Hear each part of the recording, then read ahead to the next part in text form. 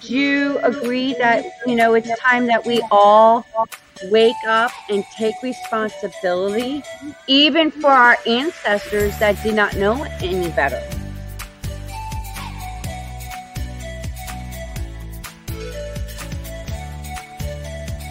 Been waiting patiently to have this kind of conversation.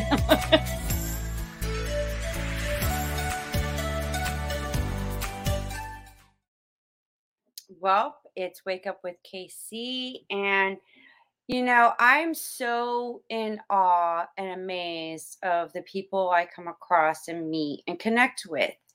And even hearing their story, their life experiences, how they've overcome, how they transformed their lives. And I am very fortunate, honored, humbled, and it's such a pleasure to have Movita Johnson Harrell join us today. Movita, welcome. Hi, Kim. Thank you. How are you today? I am doing awesome now that I finally get to meet you. Granted, it's not in person, but it is truly an honor and pleasure to meet you. And I'm fascinated with your life story. Can you please, give the audience a brief summary of who you are, where you came from, and your story? Absolutely. So thank you so much for having me on with Wake Up with KC. I'm excited to be on with you today, Kim. So my name is Movita Johnson Harrell for your viewers.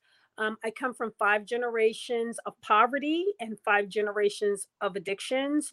And I am a 5-time co-victim of homicide. There was a running joke in my family that they put wine and beer in my baby bottle. So I used to always say that I used with or without my permission, right? And I actually picked up a drink of my own free will on March 30th, 1975. It was Easter Sunday, 21 days before my 9th birthday, as a direct result of seeing my father get murdered. My father was shot in the chest with a double barrel shotgun on our front porch. And in that moment, I lost my mother, my father, and my only brother, because my brother then began to live with PTSD and depression, was never properly diagnosed, had behavioral health issues, wound up in and out of juvenile facilities, then in and out of adult correctional facilities with an active addiction and unaddressed mental health. And on July 1st, 1991, my brother was killed over a girl while his 5-year-old son sat in his lap. And in that moment, on March 30th, 1975, I also lost my mother, because my father literally died in my mother's arms. She began to suffer with depression. She had her own, issues of abuse, with substances and with physical abuse from her parents growing up. So she had already had, issues with depression, but it really became magnified after my father was murdered. And she then began to self medicate with drugs and alcohol, and my mother still struggles till this day. But my addiction quickly spiraled out of control. I'm an adult. I'm a child survivor of molestation. I'm an adult survivor of rape. And September 15th, 1994, I got clean. And I got clean because the Child Protective Service Agency in Philadelphia was threatening to take my children away. And they said, "Well, Miss Johnson, while we know you love these children, they can no longer live in this house." And that was because at the end of my road, I lived in the family house. It was a 3-bedroom home. I had no running water on the second floor. I had an illegal electrical hookup. I had no running gas, and I couldn't imagine how I got there. I had wanted out for so long. And I saw this as divine intervention, because this woman, this Child Protective Services Agency woman, says something to me, Kim, that no one had ever said to me before. She said, "Look, Miss Johnson, we know you love these children. She said, we talk to your neighbors, we talk to your family. We know you love these children." She said, "But these children can't live here anymore." And she said something to me, Kim, that no one had ever said to me. She said, "You might want to get some help." And I said, "Please tell me how." And from that day forward, I embarked on the journey of recovery. In September, I celebrated 27 years. clean from an active crack addiction, from alcoholism. I have not had any mind or mood altering drugs in 27 years. And I went on about the business of trying to get my life together for my children. I got my high school diploma at 30 years old. I spent the next 5 years full time in school and graduated in May of 2004 from the University of Pennsylvania with 5 degrees. I got an associate's from the local community college and a certification, and I got 3 degrees from the University of Pennsylvania with 4 children and 2 jobs. So I fought really hard to be able to provide a good life for my children, created a multi-million-dollar business, and did everything in my power to protect my children because I was so hyper vigilant about violence. And I actually left Philadelphia on January 15th, 2008. And this was less than 6 months after my 2 sons came to me and said, "Mom, we know 9 boys murdered in this neighborhood." And I turned to my husband at that point and I said, "It's time to go." And we left Philadelphia. And exactly 3 years to the day I left, I buried my 18-year-old son. He came to Philadelphia to pick up his sister and was killed in a total case of mistaken identity. Wow. That's like, holy shit. That's a lot. It's a lot. And I'm sorry, I know that was a lot. I just put it out there, right? And that's not even all of it. You've read some of my story, but Yes. It is a lot. It's a lot.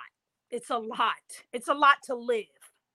Yes. And you know what I find very fascinating, because you just shared, from 5 generations of mental, substance abuse, Poverty.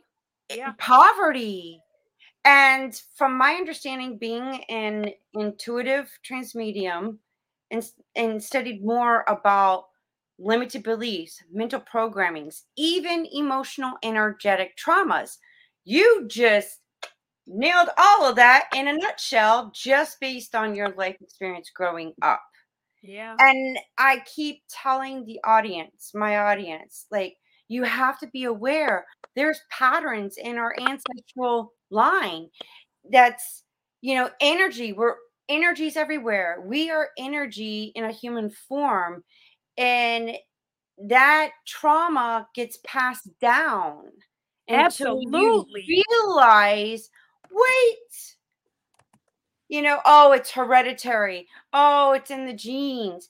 Dude, I watch what you say when you say that. But okay, you see a pattern, you see a cycle. Well, you have the power to stop it. Yeah, and there's generational curses, right? Yeah. That's what it was sure my does sound intent. like. And I'm like, well, how do you break that? Because you That got was my to intent. awake and acknowledge that, hey, here's a piece to the clue of why you're struggling and experiencing what you're experiencing. Because a lot of it's not ours. It's just been passed down until we wake up and recognize and then acknowledge. Then we take the power to change it, not just for ourselves, but future generations. Yeah, and that was my hope, Kim, that I was breaking those curses for my children, right? Because and I can say this with all honesty and all love, every wonderful thing I've done since I got clean was for my children. Everything. Right? Well, because good for you. Well, for number one, because coming where I came from, I had never experienced unconditional love until I had these children.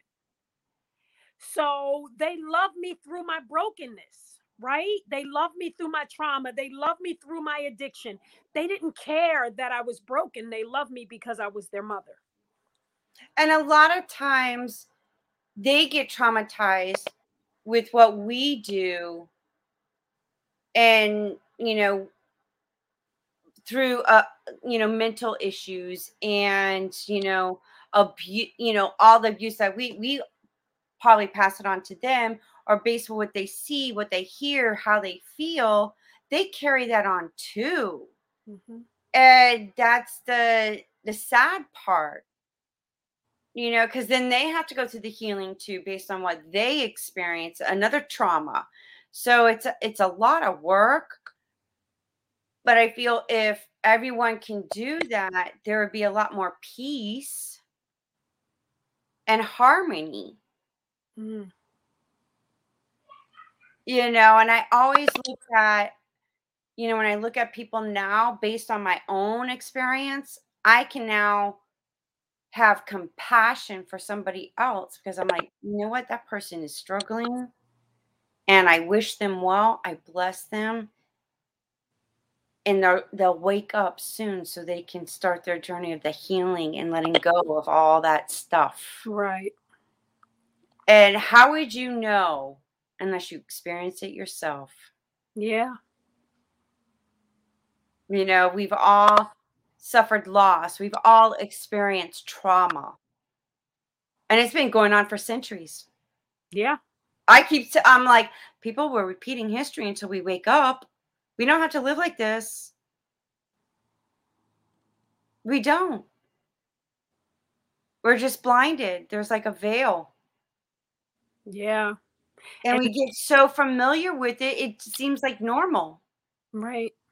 And where I found myself, Kim, was it was so painful when I lost my son because everything I had done had been to protect them, even leaving Philadelphia, right? And I attempted to try and because I needed to hold my family together. We're such a tight-knit family. I was able to create the kind of family I always wanted.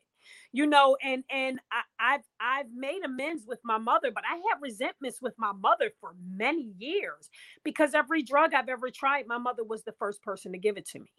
Right. And what I realized, after coming into recovery and after doing some work on myself, I realized to let go of those resentments because in actuality, my mother did the best she could with what she had. Right. In her mind, she thought she was protecting me from the streets. Like nobody could give me anything wrong because I knew what everything was. Right. But the difference between me and her is that I would never do that to my children. And for me to be able to provide the kind of life that I always wanted as a child, to be able to provide that for my children was very gratifying for me, right? But then there was a flip side to that. Like you said, we carry that stuff through generations, right? So I had this hypervigilance to violence. So I was very overprotective of my children. Sometimes to the point where I denied them, right? Because I was molested as a child. My children couldn't spend the night out. They couldn't. I was too afraid that someone would try and harm one of my children. Right? So like you said, sometimes when we're attempting to protect, we can cause harm ourselves. Fear. Absolutely. And fear is real. And it's funny looking back in history, I see love sponsors fear, fear sponsors love, and it's just the cycle. Yeah. Unfortunately, and it's all created by man. Absolutely. And even after Charles was killed, I attempted to hold my family together the best that I can. We created the Charles Foundation very organically after my son died, less than a month, because my husband and I are so popular and my children are so popular. When young people started getting shot, they would say, you got to call Movita and Yancey. And we would show up at crime scenes. We would show up at hospitals. And I'm talking about, I was fresh into this new grief myself, but it was kind of therapeutic for me because it felt like I was able to give birth to my son in a different way, right? And we created the Charles Foundation, and Charles is an acronym for Creating Healthy Alternatives Results in Less Emotional Suffering. And I began my fight of trying to end gun violence, like literally going across the country, speaking, advocating for safe gun legislation, advocating for the resources necessary to empower young people to make better decisions other than picking up guns, right? And did this work and really got tired of sitting in front of people who weren't interested in making sure that our communities were safe. Wow. That's sad that and why do you think that is? Homicide is big business. Gun violence is big business across this country. Can you share, enlighten me on this? This is Woo! interesting. Girl, absolutely. This is my area. So, if you look at my life, right? So, I went into the district attorney's office. I have been part of a strategy called Focused Deterrence in 2013 and 2014 here in Philadelphia. It's based off of a strategy called GVI, Group Violence Intervention, created by a criminologist named David Kennedy out of John Jay College in New York City. Everywhere this strategy goes across the country, it has a reduction in violence. Well, why does it have a reduction in violence? Because what it does is it uses positive peer pressure, right, to stop the shooting. And it addresses, there's a small percent in each community that's actually doing the shooting.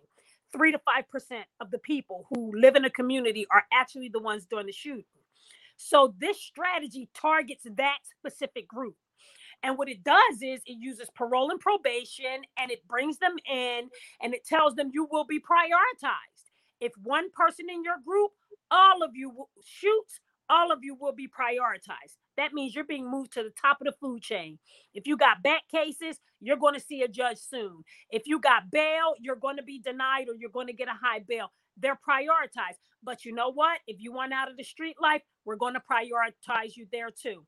They're given one number to call for anything that they need: drug and alcohol treatment, mental health treatment, diapers, milk, job training, educational resources, anything they need, they are prioritized, right? When we did the strategy here in Philadelphia in 2013-14, we had only $150,000 for 2 years. That was one salary for 2 years. And we still had over a 35% reduction in gun violence in the first year of the strategy. Why? Because many of them want out, but there's no door. It specifically addresses the social determinants that lead to gun violence. So what are the social determinants? It's poverty. It's food deserts. It's housing scarcity, right? It's gentrification. So you asked a great question about the gun violence. So we couldn't get the money to fund the strategy, but in Philadelphia, now here's how you know homicide is big business or gun violence is big business, right?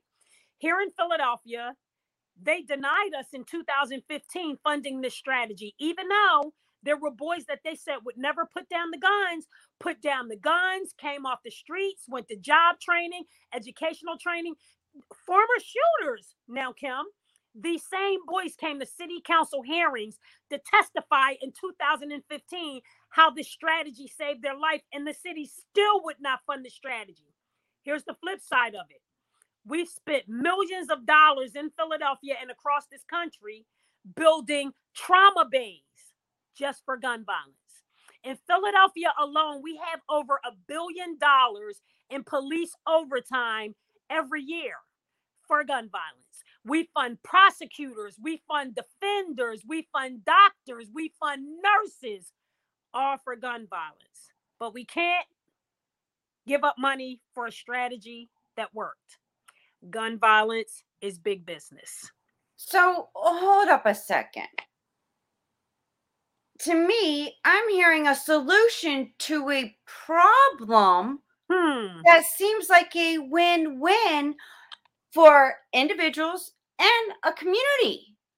So why wouldn't that be implemented? Because you could still profit from it.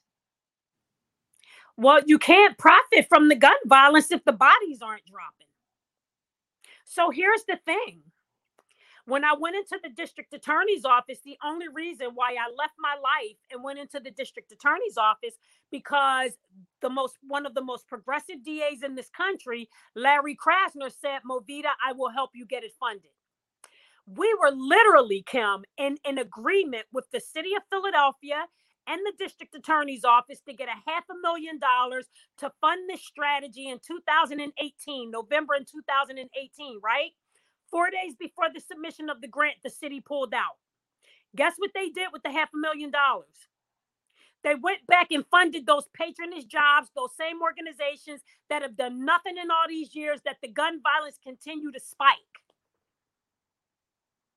So when my seat came available this happened in November.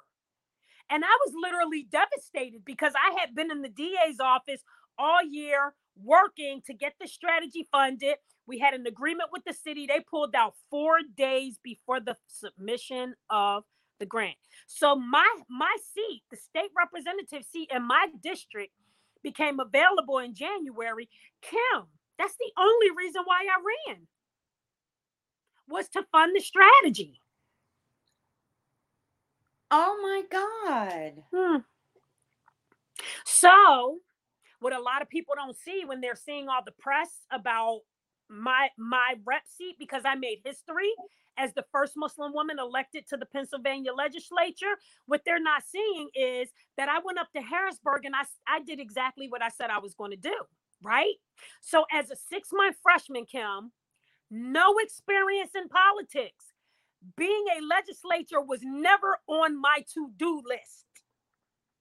As the 6-month freshman, no history in politics. And I gotta be totally honest with you, Kim, I ain't know what the hell I was doing. Went up to Harrisburg. Went up to Harrisburg, and in 6 months, I bought back $1.3 million for that strategy. Wow. And over $5 million in community improvements. I didn't know what the hell I was doing, but I knew I was going to bring the money home. Wow. So to me, that sounds like a transformation of some sort. And like, what happened when you brought that money in? What did that do? How did that help when you were able to accomplish that? So that money actually went to a nonprofit called the Urban Affairs Coalition for them to work with the city, the police, and the district attorney's office to ramp up this GVI program. Remember that I told you about, created by David Kennedy? Before I resigned from the House of Representatives, I took a group of 20 leaders up to New York City to meet with John Jay College and David Kennedy for them to get a full-day training on the strategy. Kim, that strategy was just implemented here in Philadelphia 1 month ago. Wow. The hurdles and the obstacles. But the whole point behind all of it is that I never wanted to be a legislator. I just wanted kids to stop dying. So I was willing. And you gained a whole new learning experience being in office, didn't you? Yeah, that was something. It's disgusting. Okay. Yes. I like, oh, I know where this is going. So, yeah, because I thought about like, man, like I limit myself on that news media. I try not to, because I don't like negativity. Mm-hmm. There's enough. I choose, because on my consciousness level, I'm not going to buy into any more violence. And I'm not going to focus my attention and energy on that. Rather, I'm going to change it to focus and energy on more solutions, more peace, more harmony. And visioning, those that are in office working together in harmony for the betterment of humanity and our planet. That's not what happens up there. That it's just not what happens. First of all, I didn't come from, so political families in Philadelphia and across this country are like mafia families, right? They are like groups, they're cliques who stick together, and we have some really good legislators in Philadelphia that I work with who really want the best for the community, but for the most part, they're like mafia families who stick together to protect their jobs, right? And a lot of them really don't advocate for the needs of the people. If they did, why would I have to go to Harris? Why would I have to leave my life to go to Harrisburg to bring back money for a gun violence strategy that somebody could have did with a stroke of a pen. I literally went up there and made one ask and got the money. A freshman. Wow. So, in other words, would it be safe to say that, those in office and politicians, it's about securing their own job and being in the office? For many of them, yes, I would totally agree. And then there's compromising and negotiating in order to win favors and campaign. Yes. Wow. And there's a lot of other stuff that goes on that I can't talk about. Like some of the stuff that I saw was really disgusting, right? But here's the thing. I think something that me running for office did for everyday people, because I was just an everyday person, right? Running for office. And I broke a glass ceiling. And one thing we have to understand is when you break a glass ceiling, you're going to have shards, right? Mm-hmm. So I knew that in one way or another, being the first Muslim woman, that there would be some consequences to that. A right? cause and an effect. Absolutely. But here's the thing. One thing I understand is there is no reward without risk. And Kim, I had another son that I needed to protect. I had Charles's son that was born 26 days after he died. I had my daughter's son who was born 5 weeks after Charles's son. I had my son Dante who had 2 children.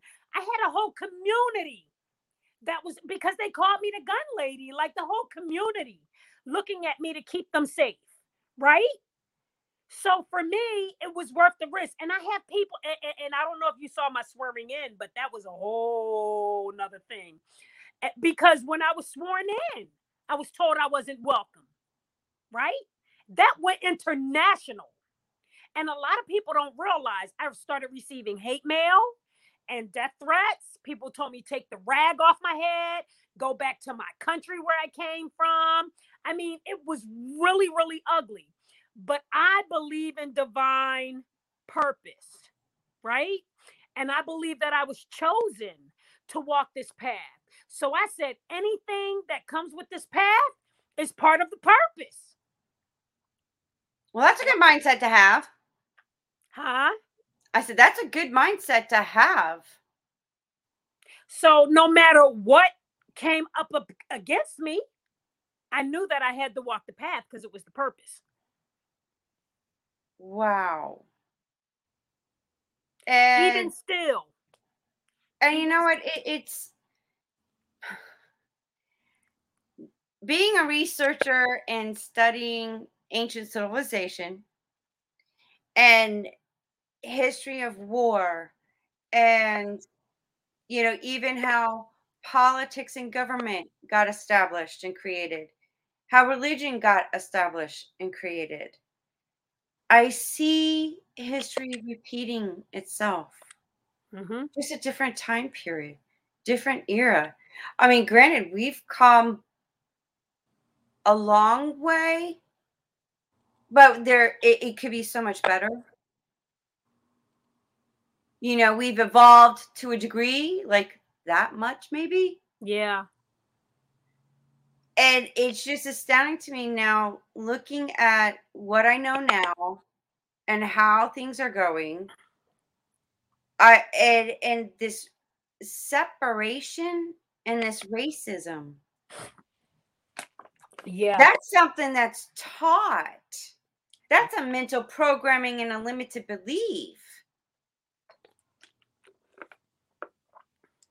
And it's like, I look at everybody as a spiritual being, a sexual being inside of a human being. A beautiful soul that's in a human form, discovering and learning in order to expand and grow.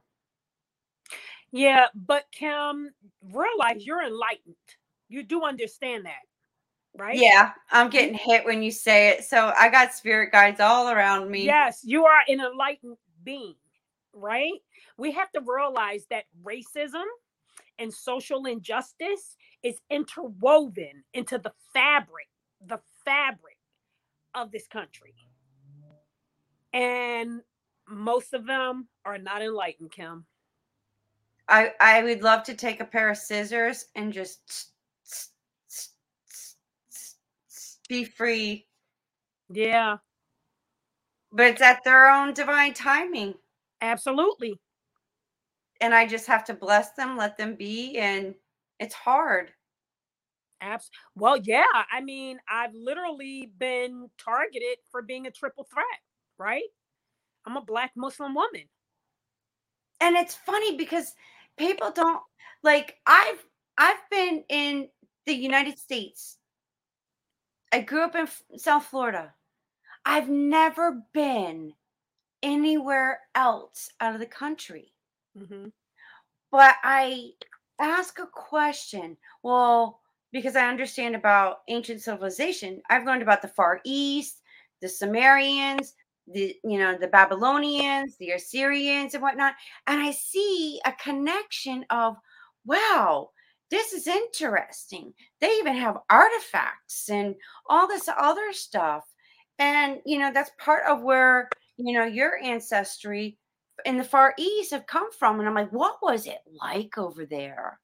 Instead of just hearsay, what people have told me, I'm like, no, I'll go and do my own research.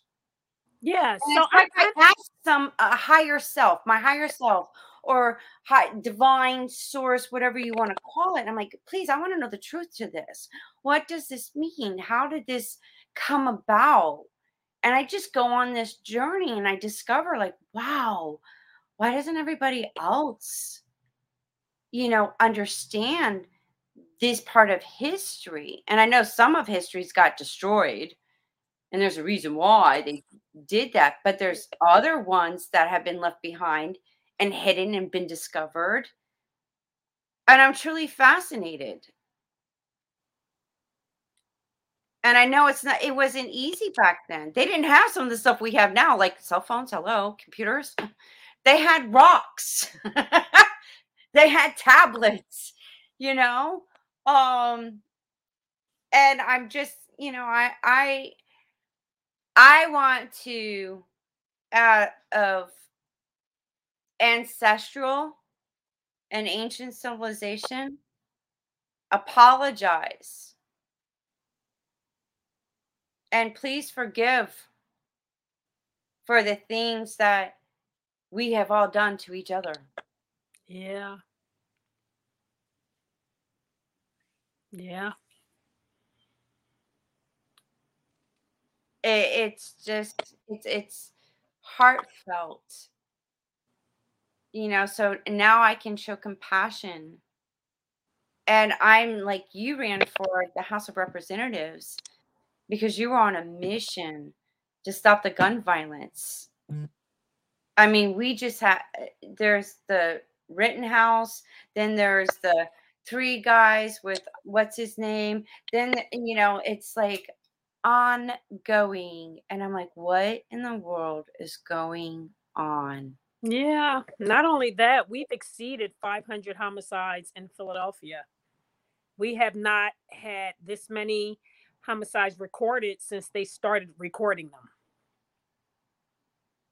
So we're at an all-time high. So my hope is that all that fighting and pushing and hate that I received for forcing GBI down their throat, that they will make it work so that we can reduce the number of people dying and getting shot in Philadelphia, because most of them are young Black men.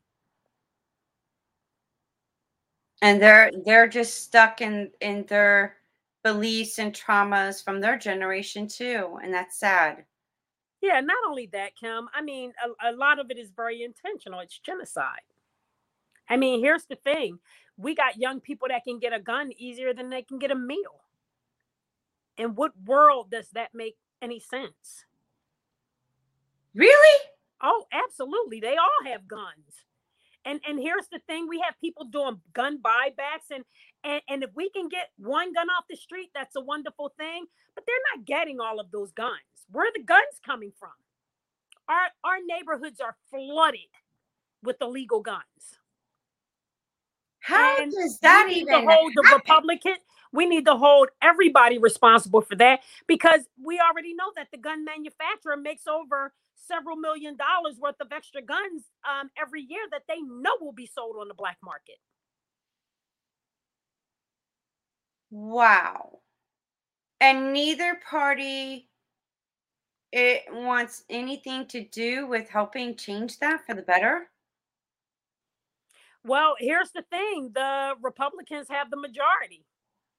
So even any safe gun legislation promoted has to be approved by the right.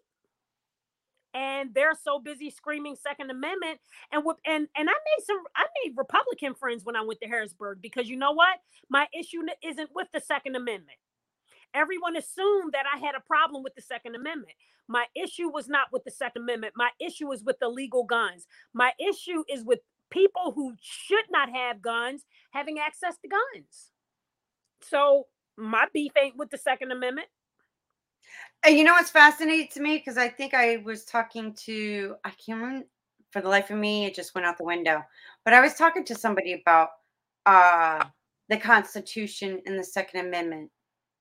And what I find fascinating is like, you guys realize, because I've read it, and I'm like, well, not for nothing, but this was written in 1776. It got re-amended in 1786, 87. I'm like, but you got to understand what was going on in that moment in time when that thing was written, because they had the British coming in and taking over people's property, living in their residence.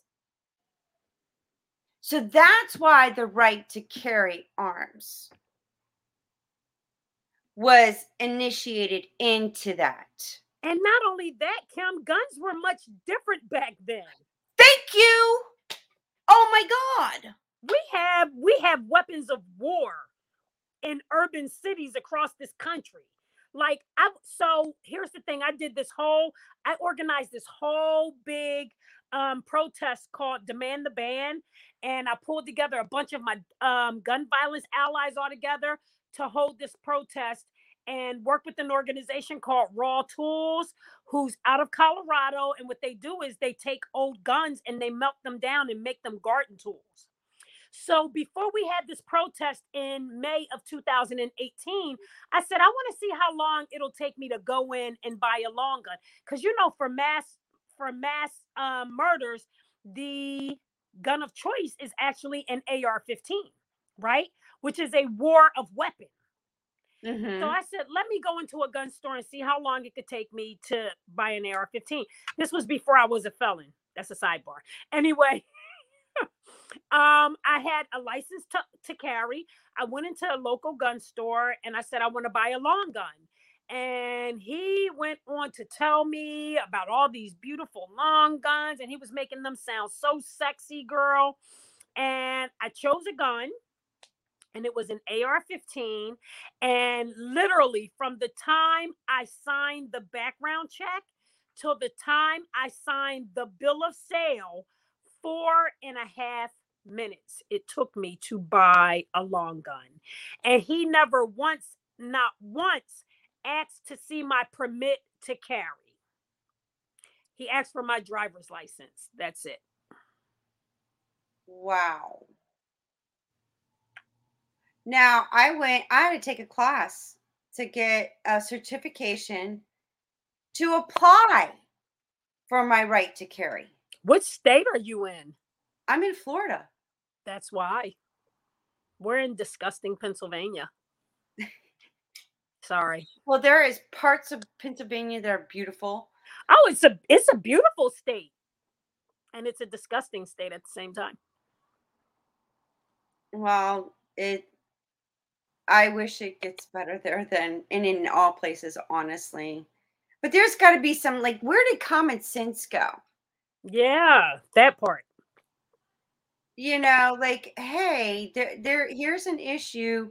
You know, kids are getting killed at schools. There's, you know, just nonsense Yeah. of, you know, it's just like a privilege for you to have a driver's license. That's a privilege. But you violate that privilege, it gets taken away from you. Right. But you have to go through all the necessary protocols in obtaining a gun. I believe that there should be more like stipulations, certifications, training, even a background check. Yeah. So the background check is minutes. It takes minutes for the background check. But here's the thing, like even the DA here was talking about holding people accountable for lost and stolen guns, right? People aren't reporting their guns where they're quote unquote lost or stolen. And that's how a lot of straw purchases happen. People go into store, two people go into a store. Sometimes it's a girl and the guy, and the guy will pick out all the guns and the girl will sign the background check. So the guy can't sign the background check because he has a criminal record. So the girl will sign the background check. They'll pay for the guns, go outside, put the gun in the guy's trunk, and he will pay the girl a fee. That's how a lot of guns, illegal guns, get into our community. Wow. It's called straw purchase. Then, what makes sense to me, if that girl is involved in that, she should be prosecuted too. Yeah, so they started something in Pennsylvania several years ago that if a person participates in straw purchases, that it's an automatic 5 years in prison. Wow. It hasn't slowed down the sale. Wow, people are willing to risk that? Yeah, because a bunch of 5 people years of your life. You could be doing so much better. Because if you make examples of some of those people, then maybe it'll stop. I keep telling you, Kim, gun violence is big business. Wow, that's just I'm just astounded and appalled at the same time. Yeah. And I don't from our origins of controlling, manipulating, and greed. Absolutely. Absolutely. But I was called a thief and a liar and this, that, and the other. And here's the thing, to go to the state house, I took a huge pay cut. I just wanted to stop gun violence. Right. And here's the thing, because I know, that you're divinely connected.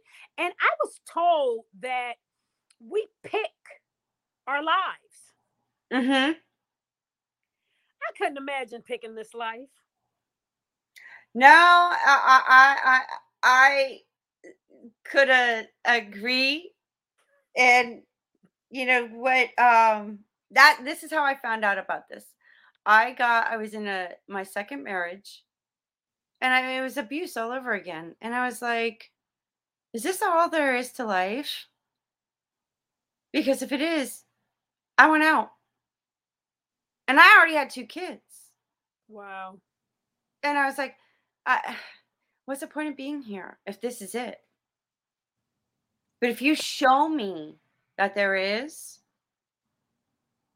and why I'm going through this, then okay. And that's when things started being revealed to me. And I was like, oh, well, that makes sense. Right. And in a way we did. How else are we going to know any difference? Because when you're in your spiritual form, you know everything. You know everything that you've done and all the lives that you lived. Spirit doesn't go anywhere. I was taught, oh, when you die, you go to heaven or hell. Well, now I know better. I could create my own heaven, or I could create my own hell. Right. And for a moment, I was like, wow, I created my own hell living there, being married to this, person, putting up with this abuse. It was hell. And then I got, well, you chose this to experience it, to know better. Yeah, so I mean, because I know you probably also know that I lost my second son this year. Yes. So I had two sons and two daughters. And my son Dante, 30 years old, who stood on the front line with me for the last decade in his brother's absence. My right hand dude went to California on March 5th for a weekend trip and was killed in a random drive-by. 4 people were shot. My son was the only fatality. And I couldn't imagine, like, I couldn't imagine picking this life, because even though something inside of me, I was so terrified always of losing my sons, right? And I fought, even before I got in the fight for gun violence prevention, I always fought to protect my children. I mean, even to the extent where, when I got clean and I came off welfare and I created the business, I bought the house and had a huge backyard, and we were the house. There's always one house that all of the children gravitate toward, right? And we were that house. Charles fixed bikes and electronics, and we had basketball hoop, and we rescued dogs, and I kept fruit roll-ups in the cabinet and juice boxes in the refrigerator, and we were that house.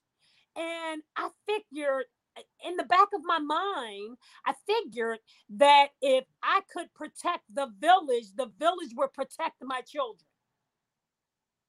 Because there was always something there where I was terrified. Now let me ask you something, because I've read this and studied it, and it sort of makes sense. It's energy goes where attention. Well, whatever your attention is, that's where that energy is, and this is a honest question, like, because subconsciously you program that, and you had that feeling of that fear. That fear was so strong that it created that experience. I mean, that's a tough pill to swallow, because I've questioned things like, why did this happen? Why did that happen? Why? But see, I we don't. are creators of our own reality. So that I don't. I don't. So, and here's the thing. I don't, because I believe in a higher power, right? And I understand that the higher power is the divine. It's the divinity, right? And that there's a path for all of us to walk, and that pain is a part of that path. And I understand that my life experience, as painful as it is meant to empower other people. It's meant to strengthen other people. So I've never questioned, since I got clean. Before, I was so angry with God before I got clean, like, you couldn't even talk to me about God.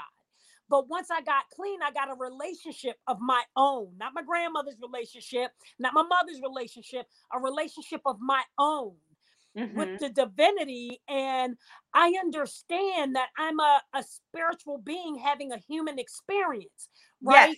So I understand that a lot of what I go through I'm never going to know the answers to. So I'm not going to ask questions that I know I'm not going to get the answers to, right? So, like, even when Charles died, I never asked why.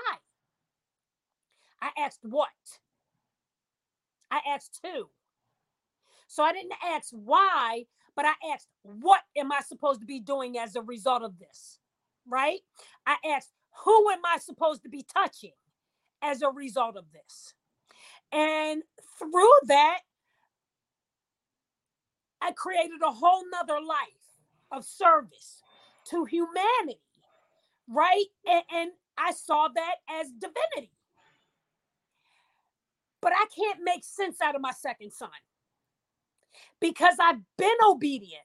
I've been on the path. I've sacrificed my life. I've sacrificed myself. And then I lose my other son. I'm still not asking why, right? Still not asking why. I'm asking what, and I'm asking who. And here's the thing. on such a spiritual level, I have a sense of gratitude, right?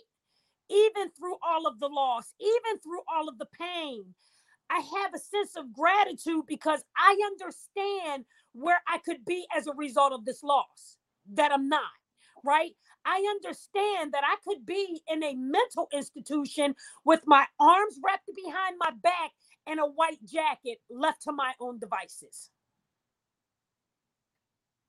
Wow. I love your perspective on that. Thank you for sharing that. Not saying it ain't painful. It's very painful. And yeah, I believe it. And you know, coming from a soul to soul, spirit to spirit, they're still around. Yeah. They're just not in their human form anymore. Oh no, so I have a friend who is intuitive, and I did a Zoom not a Zoom, I did a Facebook Live, and I was in such grief, and I used to not share that because homicide is very intimate. People don't realize it. Like when someone is snatched from you so violently and so quickly, it's very intimate. And someone told me to share that because I have mothers who walk up, I have people like who see me on the street. The guy came in to put internet service into my Charles Foundation building in West Philly yesterday, and he didn't know who I was originally because I had my mask on. And then when I pulled my mask down to go outside, he said, "Oh my gosh, you're the lady from television, and you fight gun violence, and thank you for everything that you do," right? But I lost my train of thought. Must not have been important. I'm sorry.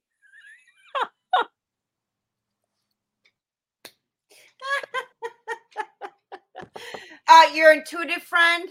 Yes. You on the FaceTime? Thank you. You're good. So I go in, I could be in the supermarket and people will come up to, and I have a mask on, and people will come up to me and just say, "I just want to tell you thank you. You know, I follow you on social media. I see you on television.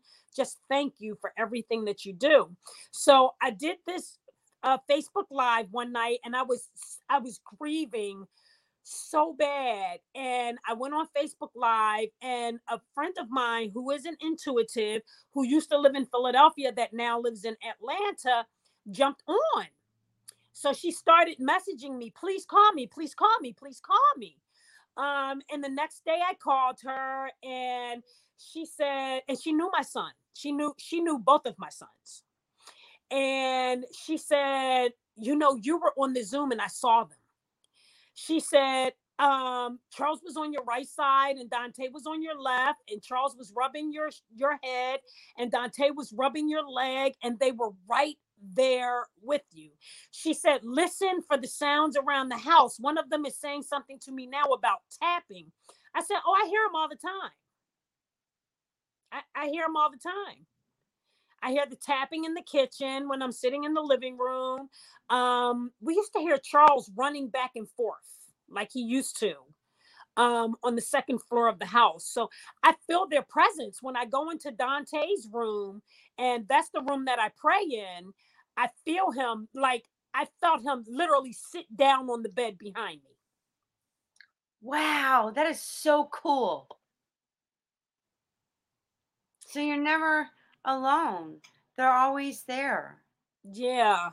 And my issue over the years is that I think my third eye has become clouded, because I used to have visions, I used to have premonitions, and I used to dream of the future, Mm-hmm. and that doesn't happen anymore. Do you want it back? I don't know. Well, when you're ready, we'll talk. Okay. We will definitely, because there's something that I can do to help, but it's got Okay. to be when you're ready. Yeah, I don't know if I want it. It's a hard thing. It's not hard. It's just a very to me, it's an honorable gift to have, but it doesn't make it easy having that gift. No, especially as a child having premonitions. My mother said I was born with a veil, Mm-hmm. and having premonitions and dreaming of things and having those things happen. And yeah, it's heavy. Oh, it is heavy. I know firsthand. Yeah, it's heavy.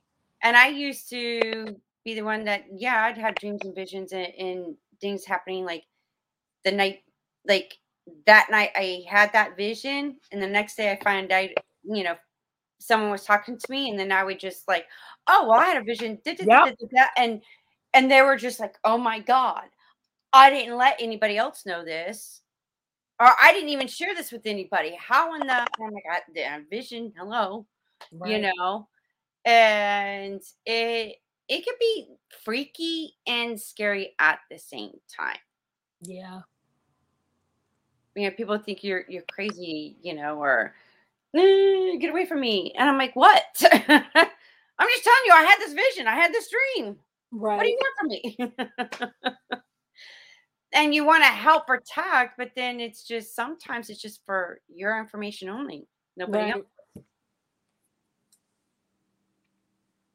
But then I've learned to discern now, because sometimes I'll get hit and it's like it's like, hey, you have to go to tell that person this, tell that person, tell. And I'm like, okay, you know. So, and then channeling, you know, ancient civilization beings and extraterrestrial beings, I'm blown away. It's really intense. And I know it's for a reason. I know it's part of my purpose of why I'm doing it. Yeah. The gun And it's a violence big thing. responsibility. Yep. I know it's my purpose. Without a question. So, girl, I got you back. When you're ready, we'll do some healing, Okay. especially on your heart chakra. Yeah. Because that's shattered. Well, I'm ready to give it some new life. And then you're going to be ready to go.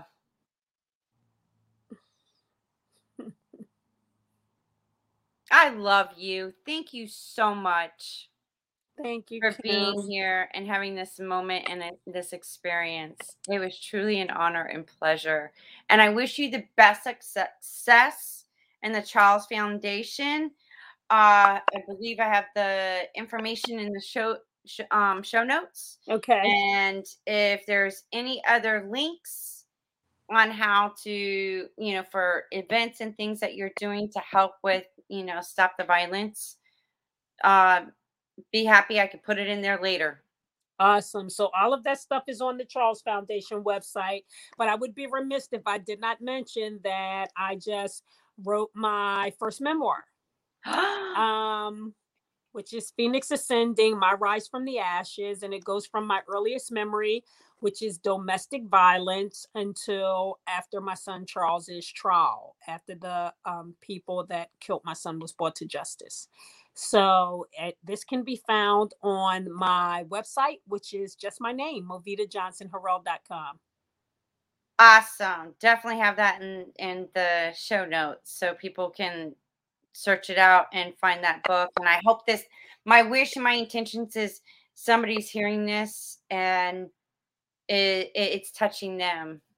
That's my hope too, Kim. We're on the same page. Yep.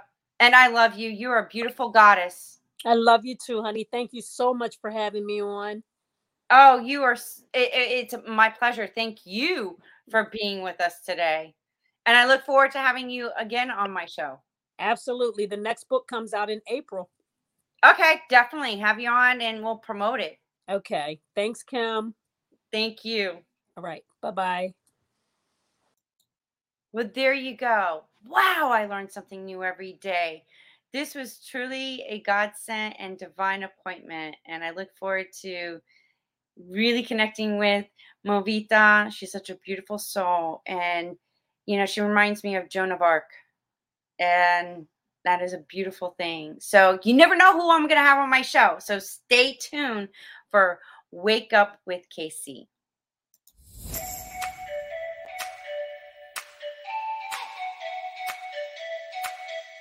Do you agree that, it's time that we all wake up and take responsibility, even for our ancestors that did not know any better?